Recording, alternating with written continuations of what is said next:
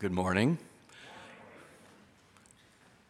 I've been asked to read the New Testament lesson this morning, which is from the 4th chapter of Ephesians, beginning with the 17th verse, and that can be found either on page 152 of your pew Bibles or on page 1172.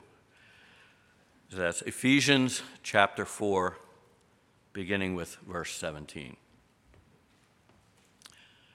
So this I say, and affirm together with the Lord, that you walk no longer just as the Gentiles also walk, in the futility of your mind, being darkened in their understanding, excluded from the life of God because of the ignorance that is in them, because of the hardness of their heart. And they, having become callous, have given themselves over to sensuality for the practice of every kind of impurity with greediness. But you did not learn Christ in this way, if indeed you have heard him and have been taught in him, just as truth is in Jesus, that in reference to your former manner of life, you lay aside the old self, which is being corrupted in accordance with the lusts of deceit, and that you be renewed in the spirit of your mind, and put on the new self, which in the likeness of God has been created in righteousness and holiness of the truth. Therefore, laying aside falsehood, speak truth, each one of you, with his neighbor, for we are members of one another. Be angry, and yet do not sin. Do not let the sun go down on your anger, and do not give the devil an opportunity.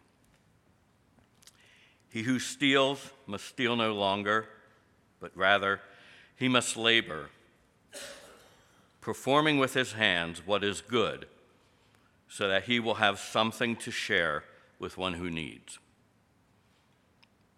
Let no unwholesome word proceed from your mouth, but only such a word as is good for edification, according to the need of the moment, so that it will give grace to those who hear. Do not grieve the Holy Spirit of God, by whom you were sealed for the day of redemption. Let all bitterness and wrath and anger and clamor and slander be put away from you, along with malice.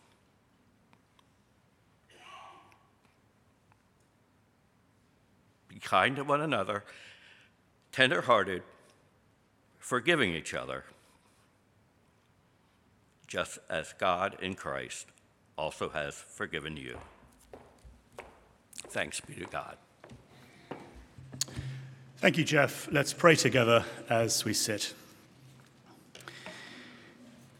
So, Father, we thank you today that you have gathered us to be your people, and our prayer is that we would hear your word with receptive hearts, fill us with your Spirit, and transform us into the likeness of your Son, in whose name we pray. Amen. Well, every year a range of different words are removed from the dictionary. In 2021, a total of 9 words were taken out and classified as archaic or historic or obsolete. But there are also words that are still in the dictionary which we may never hear in everyday speech. Words which, if we use them, they might think that you're a dinosaur or that you belong to the wrong century. Here's the first, a snollygoster. A snollygoster is somebody who is shrewd and principled, especially, we might say, somebody living on Capitol Hill who happens to be a politician. Swaddling is a state of stupor which can't be contained. I think I was swaddling this morning before my third cup of coffee. What about the verb fugil? Fugil, have you done that this week? Have you been fugiling? It's pretending to work, but actually being on Facebook or distracting yourself with something that you shouldn't be doing. Or ergophobia, the morbid fear of returning to work. Are you feeling ergophobic today as you think of life back in the office tomorrow? Use any of these words later today and people will think, well, what planet is she from? I mean, who are you? What century do you belong to? Because the point is, the words that we speak reflect in everyday life. But the same is true of the Christian lectionary or the Christian dictionary. So there are words that were used centuries ago, maybe even generations ago, that we just don't use all that much now. Words that sound slightly outdated. Here are 5 words I bet you've not heard recently in Christian podcasts, perhaps in some of the songs that we sometimes sing, or in everyday conversation with your Christian friends. Sanctification, wholeheartedness, consecration, holiness, and total obedience to Jesus Christ. These words were mainstream 2 or 3 generations ago. But the fact that they're no longer vogue or in the current parlance suggests that the dial has changed in our church lives. We've moved, if you like, from godly discipleship to therapeutic spirituality. So in the Church of God today, God is no longer a Lord to obey so much as a friend to comfort. He's no longer there to make me holy, but happy. And if truth be told, I no longer serve him, but he exists to serve me. For the dominant mood in many evangelical churches is comfort, so that Jesus is no longer my teacher, but my therapist, not my Lord, but my lover.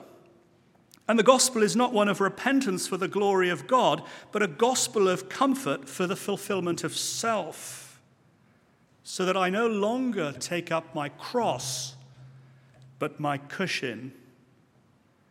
And into this morning, I'm afraid to say, Paul is about to bring a significant disturbance. Because the mark of authentic Christianity is that it will bring with it a moral revolution at the heart of our lives, a radical revolution that will affect every sphere of our comforts and our lives. Over the last few weeks, we've seen God's great plan for his universe in chapters 1 to 3. The great and glorious news that God has created a brand new humanity through the saving death and triumphant resurrection of Jesus from the dead. He has united us into Christ and included us by grace into this new humanity. It is the most immense privilege in the cosmos. And now as we reach chapter 4, we pivot from God's plan to our response, as we move from what God has done to how we are to respond. And Paul in verse 17 says this, I say and I affirm together with the Lord that in the light of this great plan of God, you no longer walk just as the Gentiles do. And as Paul writes, he's not offering the counsel of a friend, or the advice of a counselor, or the direction of a pastor, which we can take or leave. This is the command of God's authoritative apostle, underwritten by the risen Jesus himself, affirmed together with the Lord's. And that phrase there in the original, affirmed together, speaks of how what Paul is communicating is underwritten by his own life. And as it's affirmed by the Lord Jesus, it's underwritten by the life of the Lord Jesus as well. For Paul is the exemplar, the walking, talking, living, breathing, visual aid of godly, apostolic, wholehearted gospel conviction. And this is an urgent warning, as he insists that we must no longer walk as the Gentiles do. The word Gentiles here simply means the nations. In the Old Testament, there was the nation of Israel, called and set apart by God to be holy, like a diamond set against the backdrop of the nations who lived in rebellious ungodliness. The nations lived in the rebellion of Psalm 2 and in the darkness of Isaiah 9. So this term Gentiles is shorthand for the rebellious, unsaved world around us. And as Paul this morning calls us to a radical separation from the Gentile, unsaved world, he wants to show us the full horror of how they live, which is the full horror of how we used to live.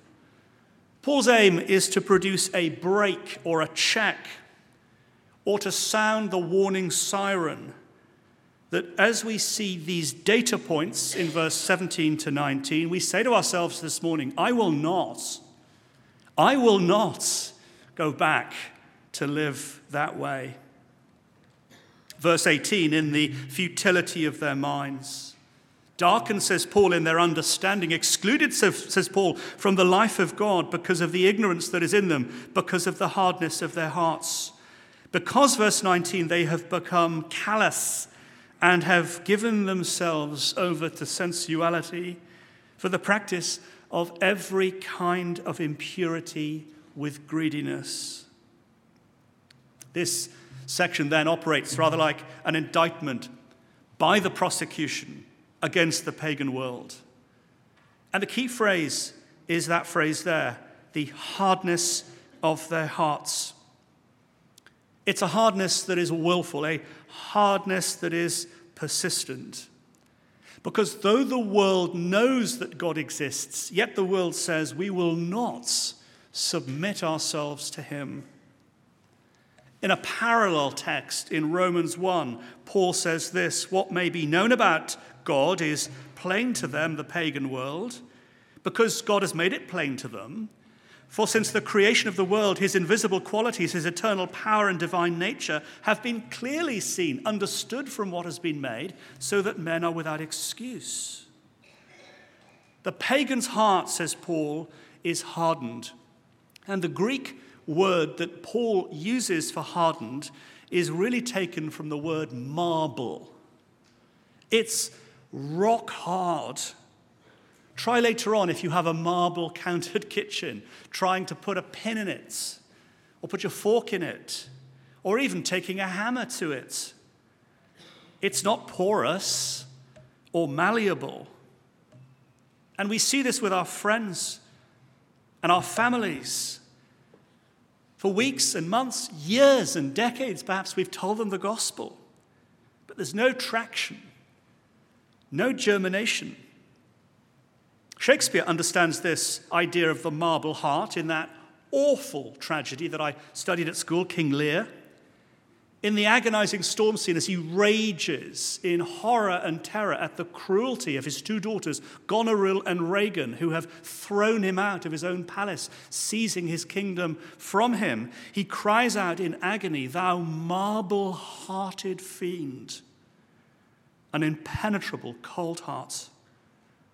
And this fatal heart condition, says Paul, leads on to a range of morbidities. And rather like the water chute at Dorney Park, we slide down and down into the horror and terror of evil. This hardness of heart, says Paul, leads to a futility of thinking, a darkened mind. So it doesn't matter what Ivy League college we've been to or how bright we might be at school, if you can't see God, your thinking is futile. And this is ironic because progressive atheists pride themselves on being enlightened. Ever since the Enlightenment and Voltaire and all of that, the pride has been that we are the enlightened and that we, Christians, live in the darkness of the Middle Ages. You're so medieval, they say. But Paul turns it around. For as they try to live in a closed universe, cutting out God the Creator and cutting out God the Judge, refusing God the Ruler, their thinking is futile. Of course, they can make medical progress and invent and master nuclear physics and cosmology, but it's all for nothing. That word futile really means empty or worthless. A word borrowed from the Hebrew language, really meaning vapor, like the steam from your kettle. It appears and it's gone. And this word futile is to do with idolatry. For as we say, I will live in my world with myself at center, it's pointless because it's false. Take all the great ideologies, be it Marxism or Islam or materialism. Take all the hopes and the dreams, the career plans and the college degrees, the investment portfolios, the fitness goals. Leave God out, and it doesn't matter how great the obituary, how impressive the gravestone, how large the funeral. Your life was futile because you left out God's. In the words of Shakespeare again, it is a tale told by an idiot, full of sound and fury, signifying nothing. And Paul goes on in this indictment. Their hearts, he says, are calloused, thickened, like the skin on your heel. And when I was at university, the rowers were always the most obnoxious, and they were always the most funny in the bar.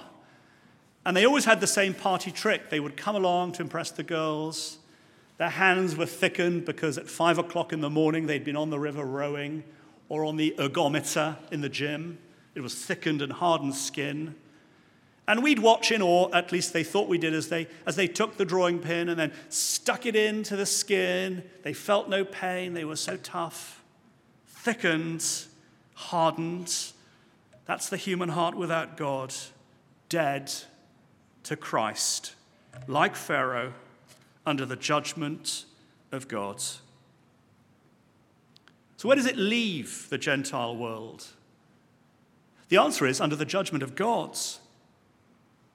But the judgment of God, we expect the lightning bolt or the earthquake.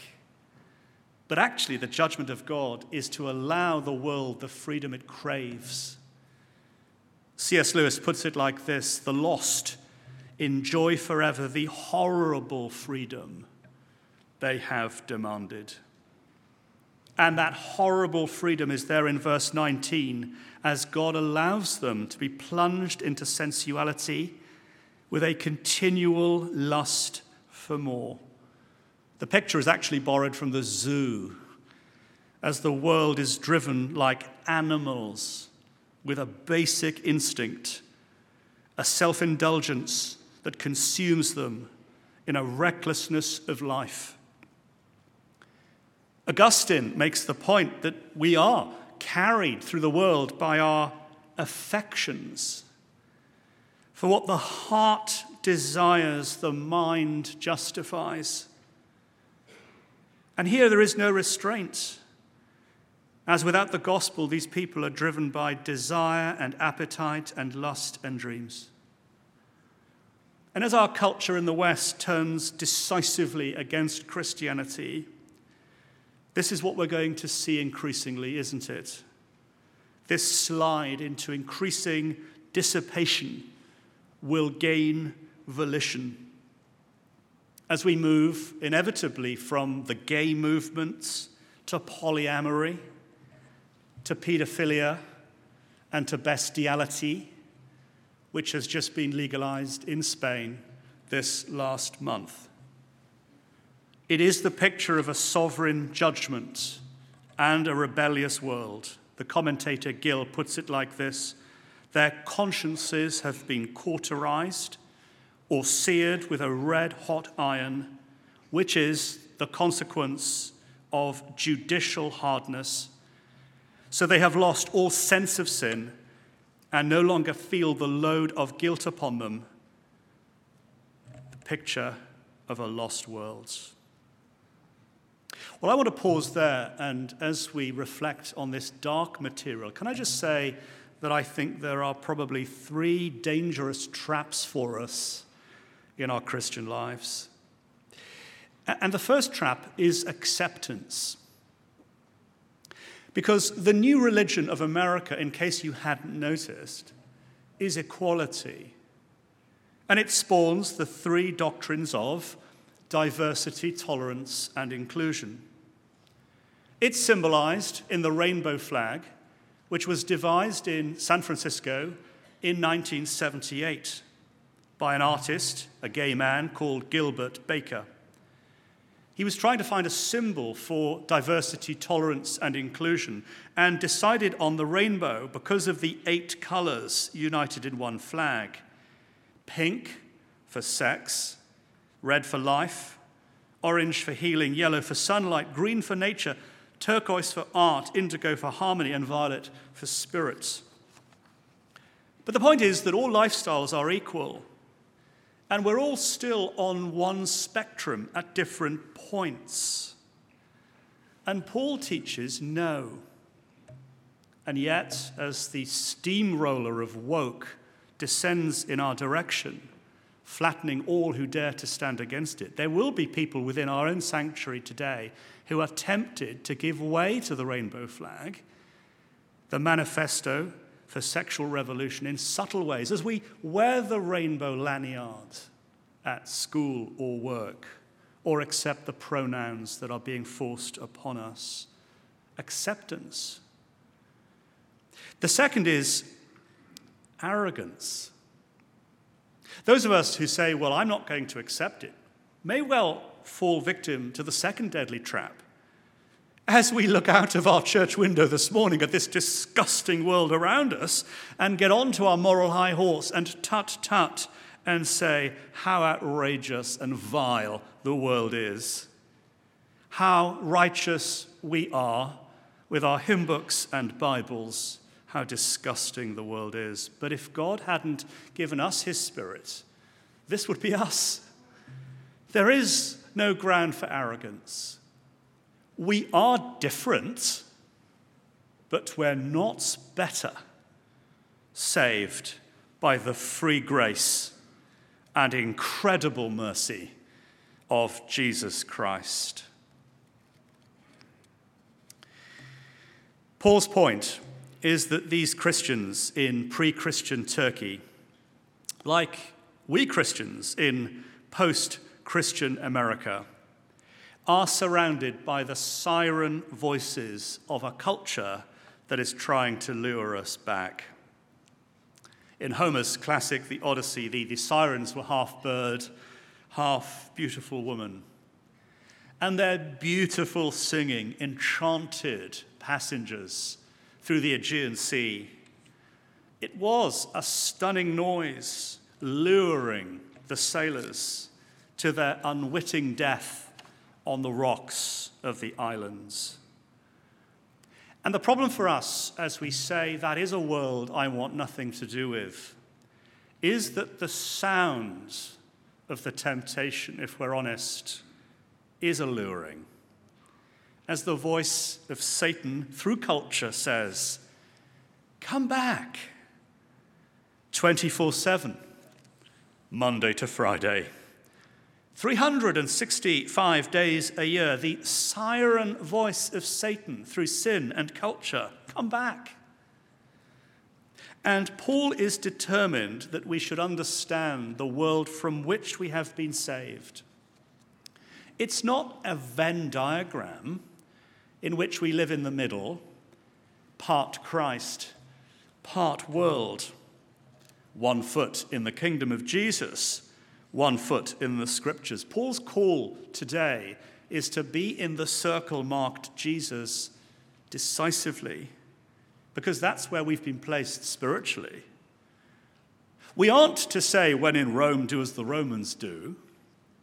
The real Christian is not to say, go with the flow, here at work. No, says Paul, do not become futile in your thinking.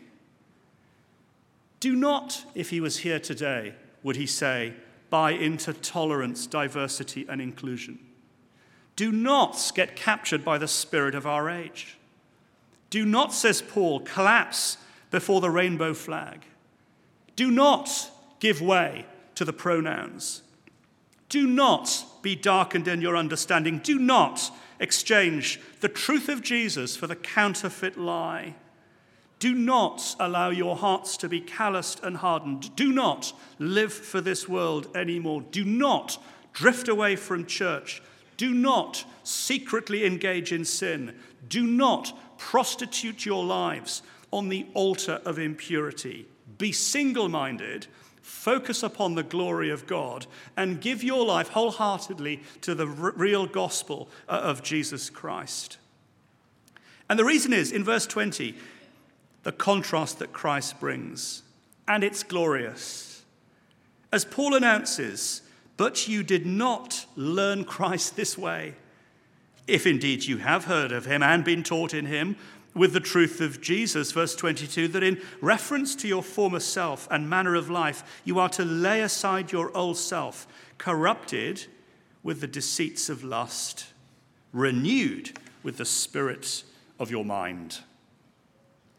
Here then, Paul outlines the shape of real Christianity, our second point on our sheets, disciples of Christ. And it's very strong.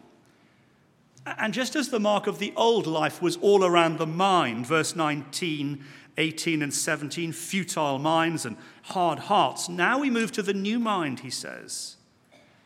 And the whole focus of the new mind is on the Word of God, the gospel of Jesus, because the point of contact between God and his world is always his word.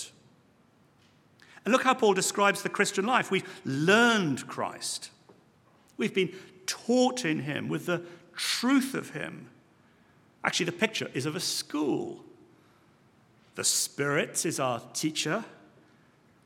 The curriculum is the gospel. And the subject is Jesus. Well, today in schools, the kids are called students. But in the old days, when I was at school, we were actually called pupils. I hope you were too.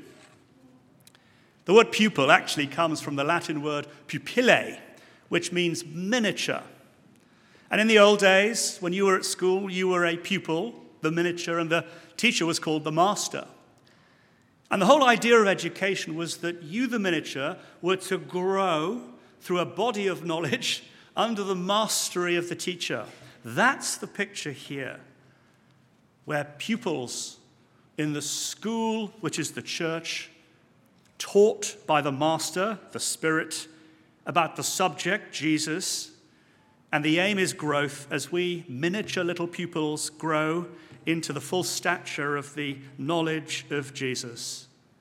Like the Bereans of Acts 17, the model disciples who received the teaching with joy and diligently studied the scriptures to ensure that what they were hearing was true. This is what the word disciple actually means. It means to be a learner. So as Jesus commissions us to go out to the whole world and make disciples, he's actually anticipating a global community of learners. All this, then, is a correction to our age and to license. So many people in the world go to church almost in a Catholic way for absolution from sin. I'll say the liturgy, sing the hymns, endure the sermon, say the confession, in order that the slate is wiped clean, so then I can leave the church for another week living the life of Riley. Can I just say that that is not Christianity? Some years ago, there was a flight back from a Billy Graham rally, somewhere I think in North Carolina or somewhere like that. And the plane was full of the people who had been at the rally, and Billy Graham was on the plane. One of those who'd been at the rally was drunk and disorderly. And rather caustically, an air hostess who was cynical because she was an atheist walked up and said, "So, Mr. Graham, is that one of your converts?" His reply was instant. "He may be one of my converts, but he's not one of Christ's disciples." This actually takes us to what is called the Lordship Salvation debate. Many people believe that all we have to do to get into heaven is just pray a prayer where we ask Jesus for forgiveness, for the slate to be wiped clean. Gloriously, that is the case. But the purpose of having the slate wiped clean is that I might enter under the lordship of Jesus as one of his disciples. The gospel is a gospel of repentance for the forgiveness of sins. And if therefore we're going around saying Jesus is my savior and I'm just one of his converts, without acknowledging that he's a Lord and I'm one of his disciples, I have to say to you, I don't think you're Christian. John Flavel, the 17th century English Puritan, put it like this: "The gospel offer of Christ includes all of his offices. So a gospel faith receives him to submit to him so as to be received by him, to imitate him in the holiness of his life, as well as to reap the purchases and fruit of his death. It must be an entire receiving of Christ." And A.W. Tozer, another writer from the past, puts it like this: "To urge men and women to believe in a divided Christ, that is, a savior but not a Lord, is bad teaching, because no one can receive half of Christ or a third of Christ or a quarter of Christ. We're not saved by believing in an office or a work. We're saved by believing in a person in the fullness of all that he is and all that he did." Because saving faith is bomb under the building faith. If I was to say to you today, there is, I'm afraid to tell you, a bomb under the building. And it will go off in precisely 10 minutes. We've just heard from the FBI. The mark that we actually believe that in our heads will be seen as we move at speed with our legs. James puts it like this: "We don't just believe, show me your belief by what you do." It is then not just intellectual assent or creedal affirmation or biblical knowledge, but a personal trust in Jesus that leads to transformation of life. And that leads us to our third heading then, to the godly life in verses 25 to 32 that Paul now has for us. For if Jesus is my Lord, and if I have been included into his people, then the way that we operate together must be shaped by this lordship of Christ. And the reason is that sin is always antisocial. Sin, a small three-lettered word in which I stand in the middle, tall. But sin is me first, you last. And as Paul turns us now to our corporate lives together, as he goes to dishonesty in verse 25 and anger in verse 26 and theft in verse 28 and our mouths in verse 29, the point is that if we're under the lordship of Jesus in a community of unity together under him, sin, if we engage in it, is always antisocial because it will break unity. Let's think about the first area, verse 25. Dishonesty. For if we are dishonest, it means we can't trust one another. In verse 25, Paul makes it clear how we are to relate. Verse 25, laying aside falsehood, speaking the truth to each other, for we are members of the body. Yet if we are dishonest, my word is no longer my bond. You can't trust me, so I can't trust you, so we can't relate. But if Jesus has taken up residence in our hearts, it means the Lord of truth is going to clear out dishonesty and lies and slander and gossip. Instead, we will speak the truth to each other and to our neighbor. Why? Because we belong to one another. In verse 26, Paul goes to anger. Be angry, he says, yet do not sin. Because angry Christians are a contradiction in terms. They break the unity of the Spirit. Because anger is essentially antisocial. It vandalizes the gospel of love. There's a concrete solution from Paul. Don't let the sun go down on your anger. Deal with it today. Don't let it fester. Verse 27, there's a clear and present danger. Don't give the devil an opportunity. For when we're angry, unity is broken, and the devil sees a chink, a half-opened window into which he can enter the church and cause relational chaos. I wonder if there's anyone here today falling into this. Theft, verse 28. For he who steals must steal no longer. Rather, he must labor, performing with his own hands what is good, that he may have something to share with those who are in need. For once we come to the lordship of Jesus, we come to the Jesus who gave everything for us. And if the Jesus who saves us gives us everything, we can't be a people who take. And I love the transformation of verse 28. This thief has been converted. He used to use his hands to take as he pickpocketed or engaged in the armed robbery. He used his hands to take.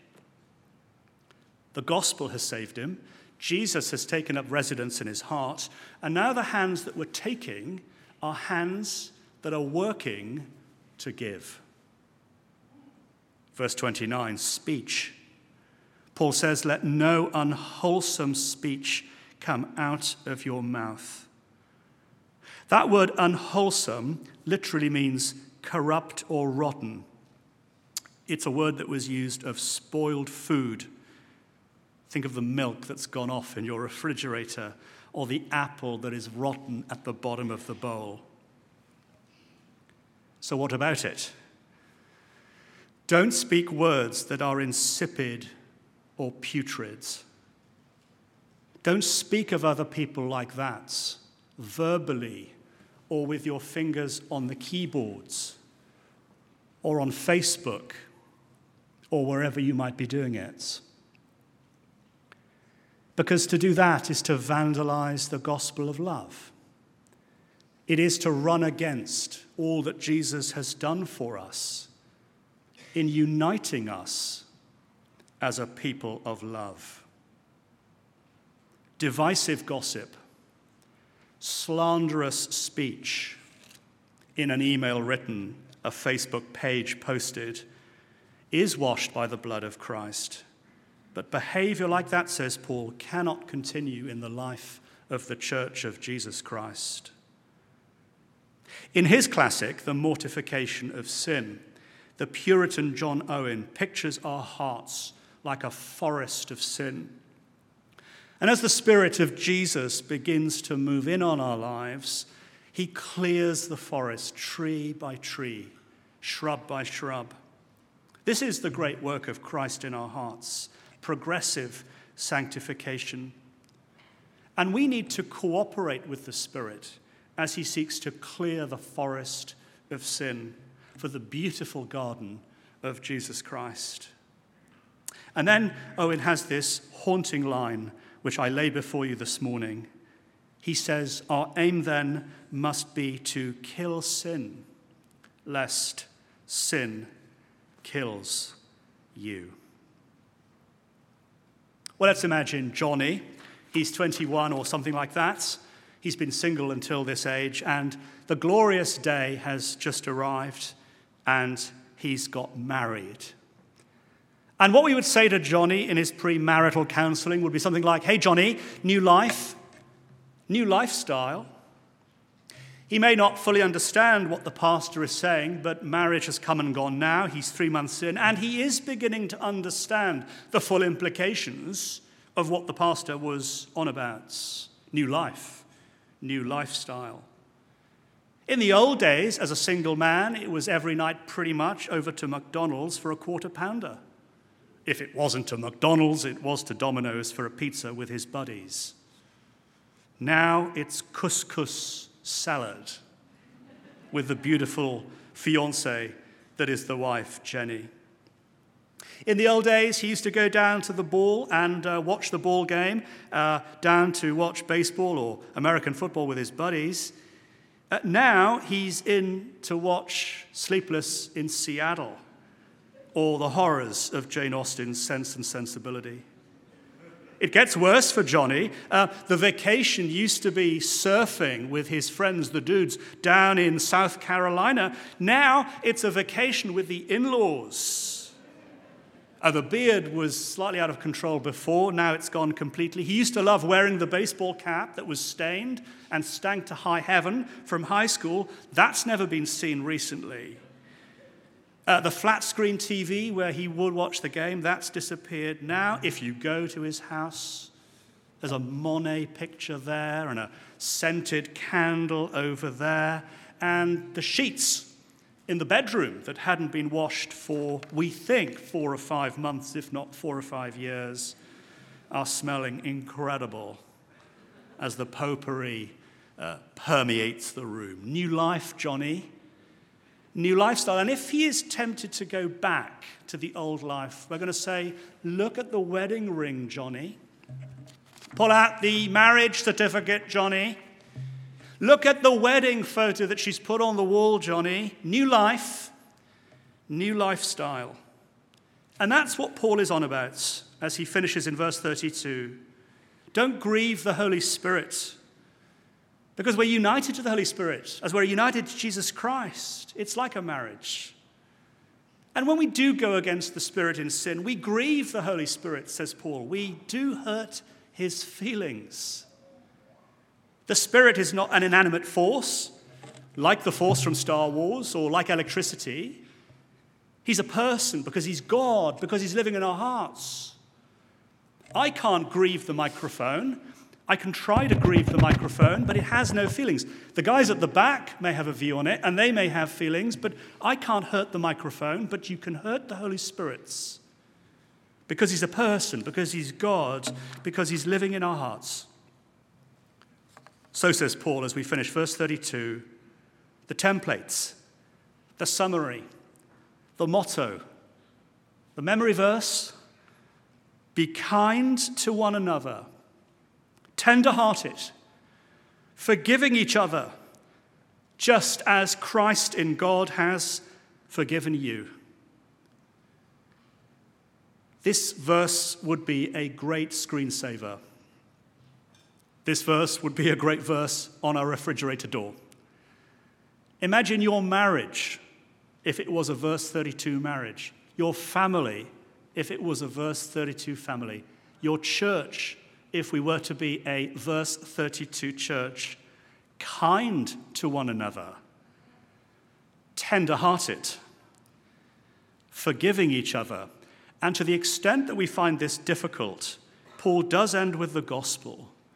Just as God in Christ has forgiven you.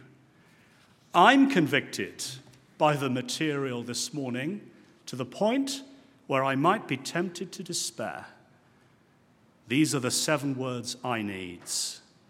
Just as in Christ God has forgiven you. He has taken our sin and given us his perfection. And for that reason, we long to be those who grow in the school of Christ, taught by the Spirit, as we grow together in united godliness. Let's pray.